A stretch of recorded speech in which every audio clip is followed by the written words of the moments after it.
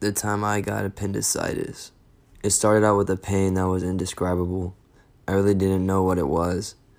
I was thinking it was just a stomach ache, not knowing it was something major that could have killed me. I was shocked when I found out that my appendix was infected. It started as a very sharp pain that no matter how many times I would toss and turn, it never went away. The pain I was feeling was situated at a point between the navel and the front edge of the right hip bone.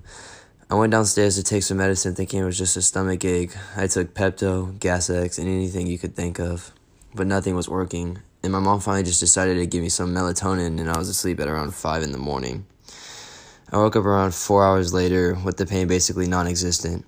I got up from my bed and started to feel the pain a little, but not as bad as it was. I could deal with it.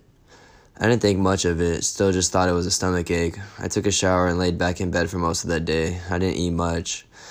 I only ate dinner, which was just a taco, and it wasn't that big. I went to sleep pretty easily that night and woke up for practice that morning at around 5. Still the pain was there, but I told myself that I could run through it. It's not that bad. When I got to practice, Coach Yara was mad that I didn't show up the day before, and I apologized. I didn't know how to explain to him that the pain was bad. We had a track workout that day, and on the first step of our mile warm-up, the pain came back instantly. The same pain I felt that night. I tried to keep going since we weren't going that fast, but I couldn't. I told Cole that I couldn't do this. I walked back and started to talk to Coach, saying that something was actually wrong with me, and said that I'm going to go see a doctor. I went home. My mom made the appointment. I was at the doctor's appointment, and they started to press on my stomach, asking me if it hurt, but it wasn't. The doctor was confused, and she told my mom that I should get an x-ray to make sure nothing is wrong, since I usually don't complain about going to the doctor.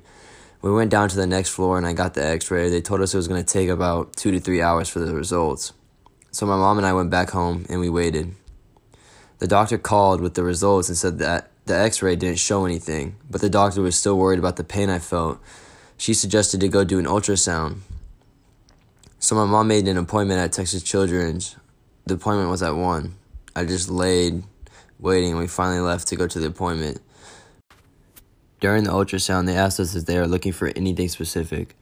We said we have no idea, and the nurse went to the back and said she would be right back. She was back in a minute and brought out a doctor. The doctor told me that I had appendicitis and that I needed surgery as soon as possible. The doctor also described what the appendix does by saying that it produces a bacteria destroying protein which help fight infections, but she said that the appendix is not essential. They took me up to the hospital room and asked me if I had anything to eat. Since I had ate something, we had to wait for about an hour for the surgery. The doctor talked about the possible complications that could occur, like bleeding, infection, a leak at the edge of the colon, injury to adjacent organs, stuff like that.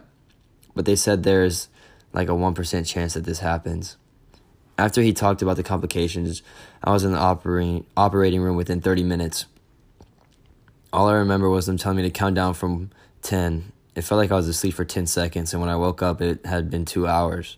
When I was up, they described how the surgery happened and told me they used a cannula, which he inserted into my stomach, and they put a laparoscopic through the cannula. They took more cannulas and put 2 more in my stomach to remove my appendix and stitch it back up and place bandages over it.